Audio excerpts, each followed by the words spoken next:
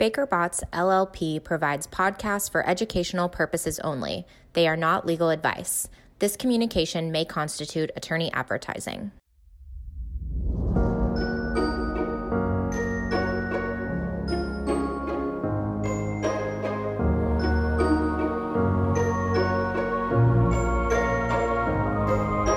Good morning. Welcome to the Environmental Evolutions Podcast, where we explore the changing landscape of environmental law and policy. This episode is part of our Administration Transition Series and explores what lies ahead for the regulation of coal combustion residuals, often called coal ash, from power plants. I'm Megan Burge, and I'm recording this episode from my closet here in Joshua Tree, California. Like many parents with small or big children, in my case small and loud, my closet has become an auxiliary pandemic office space. And through this podcast, I've learned that it's even more versatile than I thought and can also serve as a sound booth. This episode is part of our Administration Transition Series and explores what lies ahead for the regulation of coal combustion residuals. What is a coal combustion residual? You'll probably recognize it better by its nickname, coal ash. With me today to talk about this topic is Kent Mayo. Kent is a partner at Baker Botts in our environmental group, an all-around great guy, have to say. Before joining Baker Botts, Kent spent more than a decade working in the Environmental and Natural Resources Division of the Department of Justice, enforcing the implementation of environmental regulations. Kent, thank you for coming on the podcast today to talk about CCR. Thanks, Megan. Well, the question is, where should we start? And I think where should we start is with a level set of where we are today, because unlike a lot of the programs that we've talked about to date on the podcast, CCR's regulation is relatively new, meaning there's not as decades of case law and background to really fill us in on. So can you take it from there, giving us a level set? Sure. The CCR rule got its start back in the early 2010s when there was a significant collapse of an impoundment at a Tennessee Valley Authority site in Tennessee that contaminated a significant area of river downstream. And that really was a catalyst towards putting in place regulations on coal ash storage and coal ash handling that was not previously there. There had been a lot of state regulation of these issues, but nothing that was focused entirely on how this particular product or waste was stored and handled. And it really is a significant amount of processed waste that's put together every year and stored every year by all of the units that burn coal across the country. So in 2015, EPA issued its first CCR rule, and that was a fairly comprehensive set of regulations that cover both how you store, how you handle, how you keep records, and how you test to make sure that your storage and handling is not causing any problems. Not surprisingly, as with all these rules that I'm sure you talk about on these podcasts, it was quickly challenged. And there was a significant case that made its way through the DC Circuit, ultimately known as the USWAG decision. And the DC Circuit made a ruling on the rule on some particular aspects and decided that there were parts of the rule that they did not feel met the safety requirements that are inherent in RCRA, which is the basis for the CCR rule, and therefore sent it back to EPA on some very specific and very important areas that EPA had to go back to the drawing board on. And that particularly was whether or not the rules that covered when you have to close a coal ash impoundment, which is a very, very large pond filled with water and coal what ash. is it? I think we need a picture there for a pondment. When you're saying large, can you give some perspective? We're talking hundreds to thousands of acres in size, and these are essentially dammed, in many cases, dammed natural indentations that have been filled with literally thousands, hundreds of thousands, millions of tons of ash over time, and have been in storage and water over all those years. And there are many of these around the country. Most of them were developed far in the past, and so they don't have the kinds of liners that you might see in a more recent vintage landfill or recent vintage storage impoundment, because there were no regulations back then. What the DC Circuit said was, if you have a large impoundment like this and it doesn't have a liner, is somewhat inherently unsafe under the RECA rules, and you have to close it faster than was originally required in the rule. We not quickly, because it took a few years, but in 2018. Okay, it's quickly in regulatory time frame. It's kind of like how you talk about dog years being faster than 1 year comparison. In regulatory years, we moved quickly. Yeah, I think that's fair. This ruling came out and it kind of threw the entirety of the coal industry into a tizzy, because there were units that they previously thought were not covered by the rule because they had not shown any indications that there might be contamination from the storage. Well, just to back up real quick, when you're talking about the coal industry, you're not talking about coal mining. You're talking, when you say units, you mean power units, right? Yes. When I say coal industry, I mean coal-fired power industry, and that's a great clarification, because what we're talking about, again, is the coal ash, not coal or coal residual storage. We're talking about coal ash. So what the original rule said was there were certain safety requirements that you had to meet in order to keep operating. And if you failed to meet certain of those requirements, there would set a deadline, by which you had to go ahead and stop using those impoundments. And they also said that if you had impoundments that had natural liners like clay or other substances that were sort of similar in the way that a liner that was synthetic would work, then you wouldn't have to close at all. And if you had a storage impoundment that had not shown any signs of contamination, so it seemed like it was working, you were testing the groundwater around it and there didn't seem to be any leakage, you could again continue to keep that in operation until some future time at which you found leakage. And the court said, no, sorry, anything that's unlined is going to have to be closed on a faster time frame. And unlined here means all those natural things you're talking about, those are not liners. That's not a real synthetic liner that we're talking about. Those don't work. So that's really what caused a great deal of problem across the coal generation industry, because they have to have somewhere to put this ash. And many of those folks who thought they weren't going to have to do anything specific to close these impoundments under the rule, all of a sudden had to close these impoundments or had the threat of closing them much faster. And when we talk about, as we did earlier, how big these are, you get a sense of what it would be like to try to replace them by finding some other place to put this ash off-site that does have a liner. It's not like you're just talking about a little bit of waste. You're talking about a ton or millions of tons, excuse me. So that's really the position that the industry found itself in 2018, and EPA found itself in, because all of a sudden it had to go back to the drawing board, and the DC Circuit had not really given it a great deal of guidance other than this didn't work. This isn't good enough. Bring me a new rock. I love that. Yeah. It's the instruction of, I didn't like this rock. I would like a new rock. Thank you. Very clear. In the meantime, this was in 2015, this was an Obama administration era EPA rule. And now it's sent back to a Trump administration EPA to try to fix what's happened. But it's got pretty clear guidance from the DC Circuit that you have to make this more stringent, not less. And so that led to kind of a complex series of investigations and exercises to try on EPA's part to figure out, like, how do we make this work? How do we solve this puzzle, knowing that all these people need more time if they're going to fall into this category of landfills that have to close and impoundments that have to close. I mean, they need more time because they don't have alternatives. But we also understand that we no longer can say it's okay to just keep operating without a deadline. And all of that compounded, of course, as we got later in the game, some issues with the pandemic and how that affected, the ability of people to plan and develop and install capacity and for EPA to undertake its rulemakings and do public notice and all those things you have to do. So, really a challenge.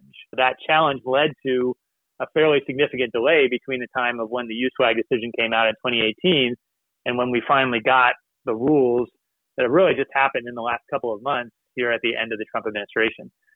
So I want to talk about those rules, Megan. I don't know if you have other questions on the level set before that.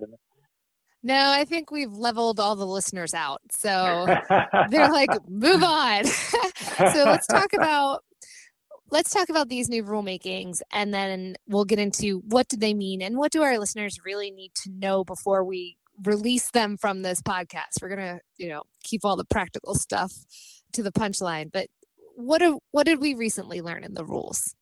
Well, so EPA ultimately, after proposing certain rules and taking comment and going back, finally released two separate rules that address these particular impoundment issues that came out of USWAG. It's called a Part A and a Part B rule. Not very complicated until you read them. And then in Part A, you have an issue covered on how do we set a timeline for these units. So what EPA did was, for units that are unlined and don't have any reason not to be able to get out of a default deadline, they have to stop accepting waste into these ponds by April 11th, 2021. So, still about 4 or 5 months out from now. Yeah, but that's right around the corner if when you're talking about the magnitude of waste and having to find a place to put it. It's tomorrow. Yeah, that's true. I mean, and I guess on the bright side, as the rulemaking process went on, it became clear, a little bit clearer when these deadlines probably were going to land. And so people did have a little bit of time, post USWAG to try to understand what they might need to do. But of course, until these rules came out, it was not clear what opportunities there might be for extensions. And that's the other half of this rule was there is an extension opportunity based on one of two things. One, you can either come in and demonstrate to EPA that it's not practical for you to find alternative capacity within the time frame of April 2021. And then the other is you can say we're retiring this unit sometime before the end of 2028. And so we should be able to use the same, kind of setup we have now, since it's going to go, out in a time frame that's in near term. But in both circumstances, the catch is you can't use economic considerations as the driver for why you need alternative capacity. And that's problematic because in many of the circumstances, it is, a very significant economic difference, obviously, to have to find some way to truck this to another facility or open up a new landfill or other place to put this stuff. It's a huge cost, but that alone is not something that EPA says is enough to get you through this demonstration process. So that was the Part A rule. And the application, so this Part A rule comes out in the end of August, and the application for either one of these long-term extensions was due November 30th. So that's a really fleeting period of time. And, EPA put down some guidance in their rulemaking about what had to be in those demonstrations, but we didn't have any go-bys in terms of, what would be acceptable to EPA, specifically. And so that process has been, challenging for people to try to understand the level of detail and the level of proof that they're going to have to show, to get approval on that. And I'm going to come back, put a pin in that. I'm going to come back to that and how that is affected by the change in administration, because it could very well be significant. Yeah, you think? I'm sensing from the top of the call that this is going to be a 3 administration process. We already talked about Obama, we got Trump, and we're going to move right into Biden before we wrap today. So let's talk about B. Tell us about B. Well, just one statistic before that. So people were able to get this together, and they were able to get applications in, and actually 35 different facilities applied for an extension based on the alternative capacity and 24 on retirement. So that's a pretty significant number, that are now sitting in EPA's lap. On Part B, the question was, okay, is there a way for us to prove if we have something that we think is better than a synthetic liner? It's rock, it's bedrock. It's something that really keeps anything from leaking. Can we make a showing that that's not the same thing as, just having loose filler? And so EPA came up with a process that said, yes, you can make a demonstration. It has to show that it's every bit as safe, and more so. That's a fairly challenging hurdle to overcome. It affects much fewer number of units because there just aren't that many folks out there who can kind of make this claim. But again, they had to make an initial application November 30th. That Part B rule didn't come out until November 12th. So that was a real quick turnaround. And there have been 8 units that have made that application. So much smaller universe, but again, something that's now sitting with EPA. The way that works is if EPA finds that first application to be adequate, then you get a year grace period, and then you have to put in a more substantive application by November of next year, and you'll be judged on that as far as going forward. So real, long time to wait, and then a lot of flurry of activity here at the end of the administration, as often happens, to try to get these rules out and in place. Have this image of this desk filled with these papers stacked Hi. And the new administration come in there and they're like, here, I got you a gift. Well, welcome. Well, I think that's kind of the picture I want to paint. So what I want to talk about next is where do we sit now? So here we are on the cusp of the administration changing. Like, where do we sit? Like, what is that picture? And it is a bunch of full desks. I mean, there are more than 60 applications out there for these two things that are, technical, hundreds of pages, have to be vetted and verified. And one of those components of an application for an extension based on alternative capacity or retirement is that you have to be in compliance with the entirety of the rule in order to qualify. So that requires, some investigation on EPA's part to make sure that the other aspects of folks' compliance obligations are being met. And we've already seen that there are folks out there from EPA who are investigating that angle, which means they're giving it a rigorous look. So we've got all those applications sitting on folks' desks. And then at the same time, we had a bunch of other rulemakings that were started in the Trump administration, but did not make it to completion before the end. And those are still some important topics. One of those has to do with what are called legacy impoundments. So these are impoundments that were in place at units that closed before the rule happened. So they're kind of, not really covered by federal rules at this point. And had been an advance notice of rulemaking that came out recently about how EPA might want to roll those in. There's issues around beneficial use, which is a really important concept in the coal generation industry, because a lot of this ash can be used in other functions almost as a product. So you can use it for wallboard or use it in cement block, or you can use it as fill material. And there are certain rules in place now about what you have to do in order to make sure that that's a legitimate usage. But EPA was looking at options that might tighten up those requirements. So, that rule didn't come out, but there are definitely aspects of rules that were in consideration and discussion before that, are meaningful to the industry and might be addressed by a new administration. And then there was also a federal permitting program that was authorized under an update to RCRA that covered the CCR rule called the WIN Act.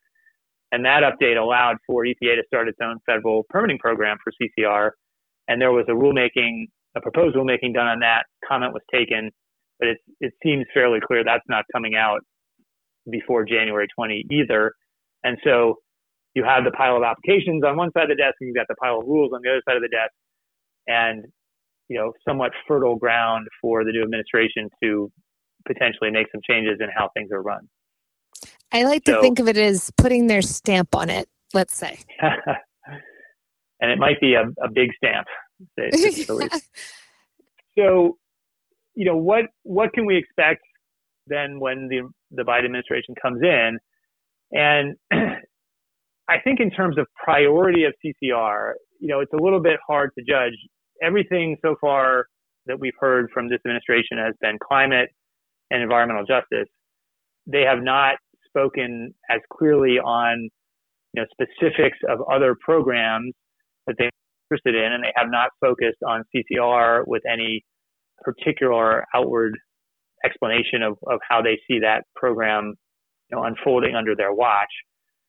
However, there are people on the transition team that are with some of the environmental groups who have been the most vociferous against coal ash and have brought all kinds of citizen suits in this area, including Environmental Defense Fund, including Earth Justice. Those folks are, part of the EPA transition, and certainly I'm sure will not forget about CCR as they move from the citizen role into a more of a regulator role. So, it's certainly possible that we'll see a connection between coal ash and environmental justice concerns, but we just haven't heard about that yet. So it's hard to know exactly, how quickly they're going to get to CCR issues. But there are a couple of things that are pending now that will give them some opportunities. One is, as we talk about, we have the Part A and Part B rules that just came out. Both of those were challenged immediately, as is par for the course, by environmental groups. And so we have pending rulemaking challenges that the EPA and DOJ are in a position to have to defend those rules. And you might be able to add some color to this, Megan, but certainly the opportunity exists for the new administration to kind of walk back from a defense, or at least a vociferous defense of some of the aspects of those rules when they come in. And so it's a little unclear. There is an opportunity, given the challenges, it's possible EPA could take rules back if they wanted to. Yeah, I was about to say, I think what you mean by walk back a defense is ask the court for a voluntary remand. Yeah. So, you know what? You guys, never mind. If you could just send that back to us, that would be great. Save everybody some time here. Yeah, I hear you. Yeah, I mean, there's some reasons why I think that's not the most likely outcome for coal ash, which I'll talk about, but it is a possibility for sure. I mean, the Part A rule, we waited so long for it. It does finally give, for most of the folks out there, anyone who's not applying for an extension, a cutoff date that's coming in the next 4 to 5 months. I think EPA would be a little bit leery of pulling that back when in lieu of trying to do some additional rulemaking, because they're not going to get any kind of faster rule to apply to folks if they take back and start a new rulemaking. So I think, I do think that's an important distinction, because a lot of times you hear, essentially the pendulum swing of swing one way, swing the other way. But that was what I was alluding to when I talked about the multi-administrations. This looks more like a traditional program mandated under an environmental statute, where it's just going to be an iterative process of tweaking rather than scraping back and starting over. Yeah, I think that's fair. And at the end of the day, as much as they would like to complain about it, they've been asking for these impoundments to not be able to accept waste anymore, and that's what's going to happen. So at least as it relates to the main deadline, I just think we're kind of past the point at which even the environmental groups are going to haggle too much over that. Certainly, the issue of extensions is one that there'll be a lot of interest in, particularly because there were so many units that were able to get their applications in. But I think that's a good transition point for what I think might be where you'll see more action, and that's sort of in the regulatory implementation area, which is, assessing and grading out these applications and assessing and grading out other aspects of, required approvals that are needed under CCR, that now, EPA can effectively tighten the rule down just by being more stringent in how they implement those provisions. Speaking of that, Kent, I have a word for you that I'd like you to explain why it's relevant to our listeners. Excavation. Yes. Well, there is a debate going on, and has been going on since the beginning of this rule, about what is the safest way to actually close one of these facilities, particularly one of these impoundments that, has been wet and oftentimes might be dug down so deep that it actually has, touches groundwater at its most low point. Is it safe to to close that in place, just dry it out, put a cover on it, monitor, but leave all of the CCR there? Or is it better, and should it be required to excavate all of that waste and take it somewhere else where you could have a lined landfill or some other area deemed more safe and protected to ultimately dispose of it? And that goes back to that image of acres and acres, thousands of acres. And when people think about this, again, Kent, before you continue your very helpful explanation, when you talk about excavation, it sounds good just when you say, I'm going to go put it in a lined place. It's talking about trucks and all the emissions and the particulate. It is a massive undertaking. So when folks are visualizing this and they listen to us, I think it's the big picture, just making sure it's doesn't sound as simple as it, or it's not as simple as it might sound, I suppose. No, certainly not. And we're talking about tens of thousands or hundreds of thousands of truckloads of ash that would have to be excavated from some of these biggest facilities. And, that does give you a sense of the scale and how much of an issue that is. And that does create all kinds of secondary concerns and issues that may well overwhelm the concerns associated with closing in place, where, you can put groundwater controls in and groundwater monitoring that gives you a pretty good sense of what's happening around the site. So that's an ongoing debate. Part of what folks have to do when they get to the closure stage under the CCR rules, they've got to put closure plans in place and, choose how they're going to address what they ultimately do with the waste that's there. And there are ways in which EPA can involve itself in that process. To date, they have not taken a very active role in those things, but there are ways potentially, through regulatory approvals, but also even through enforcement, which we'll get to in a sec, where they could come in and challenge, a non-removal plan, a close-in-place plan on safety grounds, and kind of put their thumb on the scale of this debate. So far, it's sort of happened, really without EPA weighing in significantly on it. But this administration could very well, become a player in that, and that could be something that, significantly raises the costs and the concerns around closing these things. So before I took you down this pathway, you had kind of rounded out the regulatory what can we expect component of talking about looking forward to the Biden administration. Is there anything you want to add on that topic? Well, let me go back to one thing, and that's just, EPA, I'm sure, is going to be working hard to get through that stack of applications we talked about looming on their desk.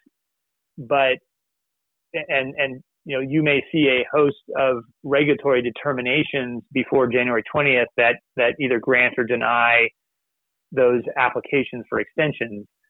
But to the extent that EPA doesn't get those completed, and potentially even if they do, that will be an area where the new administration likely will, further investigate or further assess the criteria that folks have to meet. So I think, that's a big deal. And again, rather than pulling back the rule and trying to attack the extension requirements, I think you will instead see EPA looking more closely at what happens in the actual implementation of that. So those are big deals. And there's also a big deal around groundwater monitoring, because there are some ways in which the rule allows you to ask for a shorter period of time for groundwater monitoring or a less stringent groundwater monitoring protocol for a site, and that has to go through an approving entity. And if EPA under Biden is looking at those, obviously it could be a less receptive audience than the current administration. So those are real ways in which, without changing a word in the regulation, these rules could get tighter. And then the last thing is really enforcement. And enforcement, I was about to say, it's not the last thing. I've been waiting very patiently. Well, oh no way, you're saving the thing that's going to make all the blood pressure rise for everyone to the last. Well, that's right. Point. And it's only the last thing because it's such a different, such a transition. Because it's really what I would say is the sleeping giant here.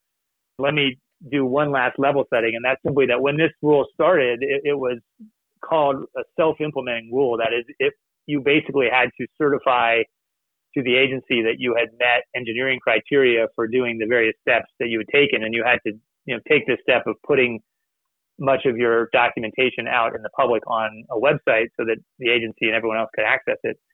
Then in 2016, something called the WIN Act was passed by Congress, and it made some changes to parts of RCRA. And one of the changes that it made was to allow for EPA to enforce the federal CCR rule. And under the first rule, there was really no enforcement mechanism for EPA to go in and treat it like a normal violation or seek penalties. But the WIN Act made that a component of EPA's power under the CCR rule.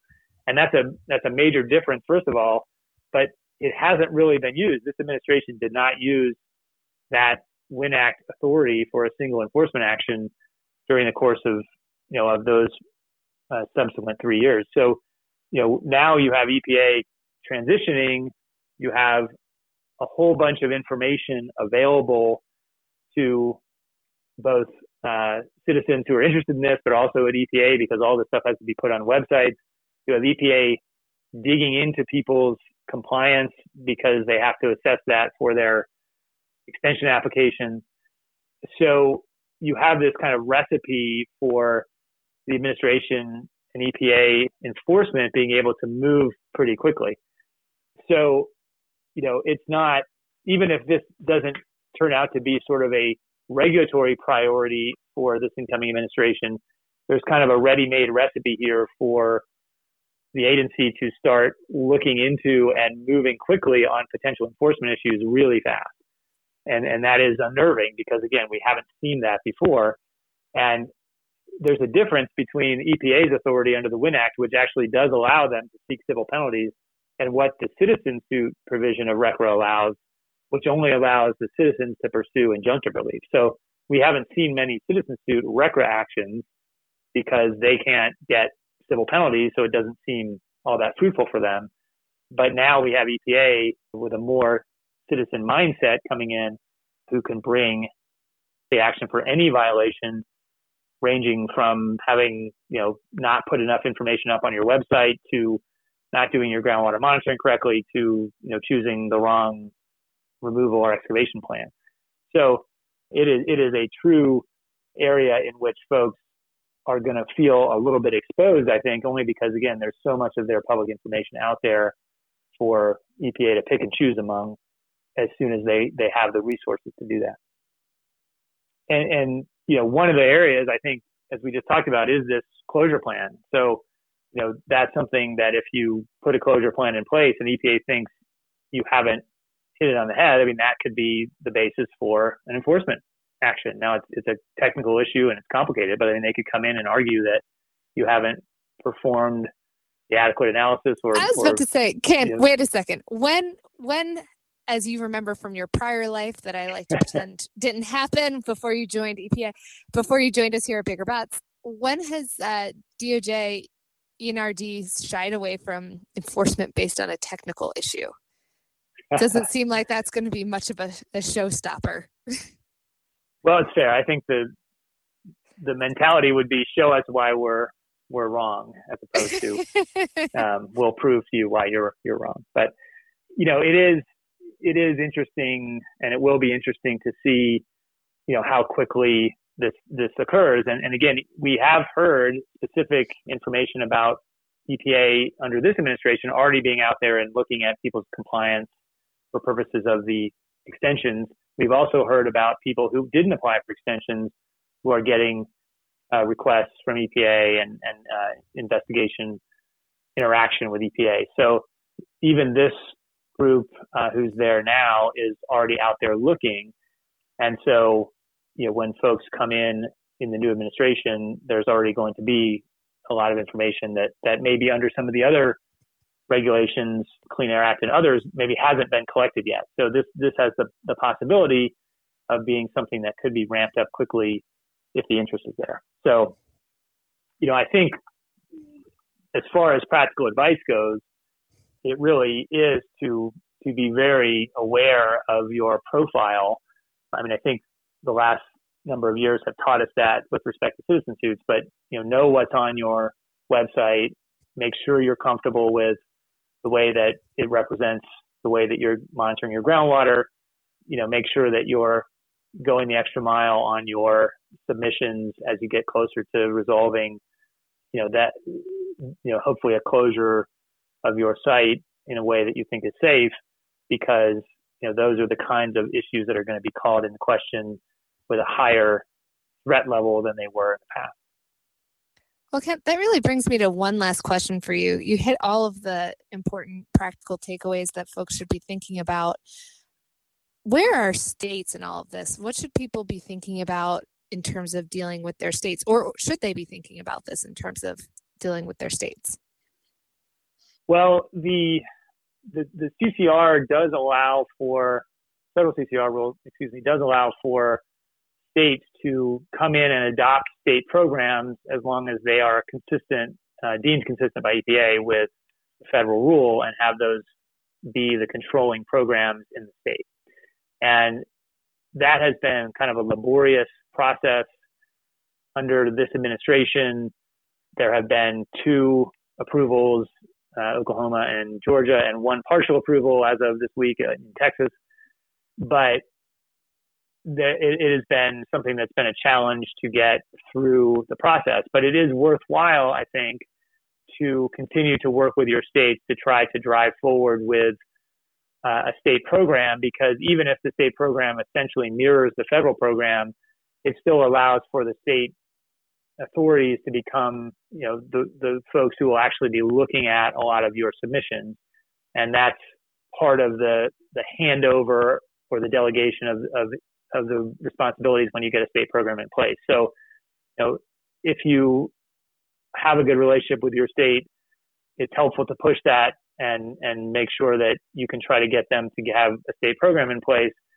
If you can't get a state program in place, then it's still helpful, obviously, to be able to work with your state agencies and get their support for the kinds of things you want to do. Many of those states already have state landfill programs or state waste programs that are not exactly the same as CCR, but have to be complied with anyway. So if you're doing something that meets those requirements, that's obviously helpful when you're trying to convince EPA that you're doing the right thing. So it's definitely worthwhile continuing to push on state programs. We'll just have to see what this administration's view, of state programs and making those approvals is. It's just taken a long time so far to get those through.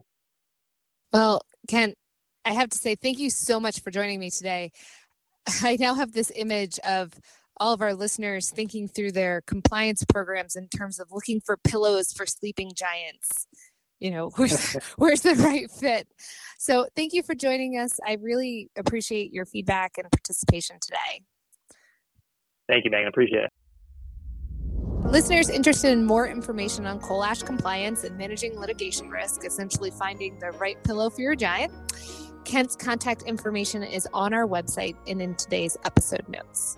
With that, I'm Megan Burge. Thank you for spending time with me today on Environmental Evolutions. Thank you for listening to this Baker Botts podcast. For more information on Baker Botts practices, please visit us at bakerbotts.com.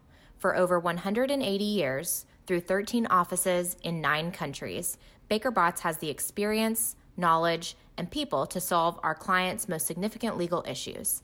This presentation is provided by Baker Botts LLP for educational and informational purposes only. It is not legal advice. Under the rules of certain jurisdictions, this communication may constitute attorney advertising.